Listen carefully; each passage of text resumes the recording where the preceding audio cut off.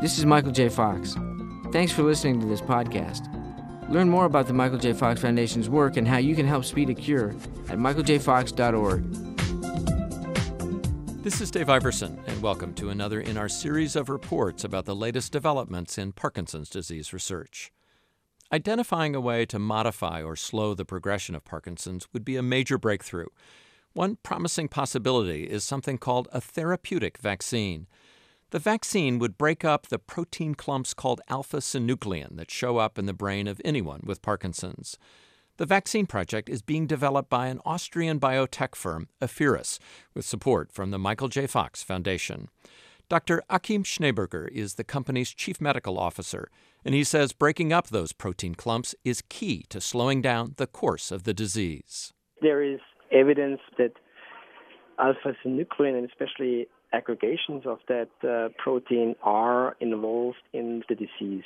And if there is too much already present, you'd like to have the chance to get rid of it. And that's why it's important, if you want to tackle the disease and thus be able to modify the course of the disease, you want to get rid of that protein. When we think of a vaccine, we normally think of something that prevents disease.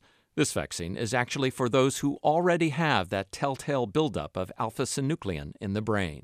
For the time being, it's patients that have the disease and that have the alpha-synuclein pathology that would get the vaccine, and that's why it's correctly termed a therapeutic vaccine.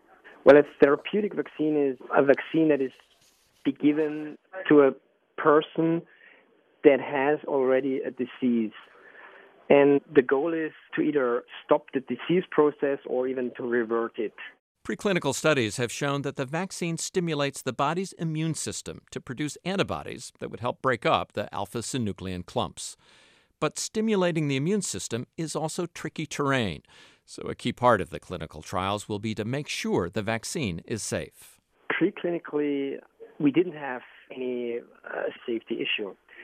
But then, of course, if you are going to immunize against the cerebral protein, you always have the risk of developing autoimmunity. And an overactive immune system can cause the body to attack itself, Schneeberger says, much like what happens in multiple sclerosis.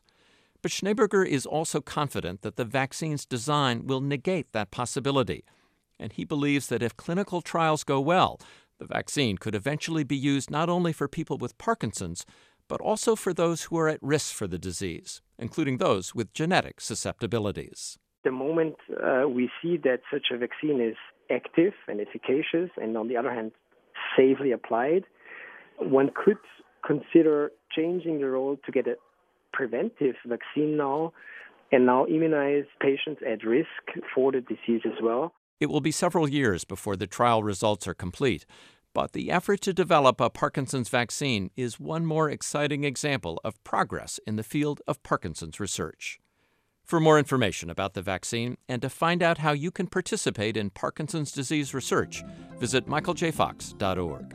I'm Dave Iverson. This is Michael J. Fox. Thanks for listening to this podcast. Learn more about the Michael J. Fox Foundation's work and how you can help speed a cure at michaeljfox.org.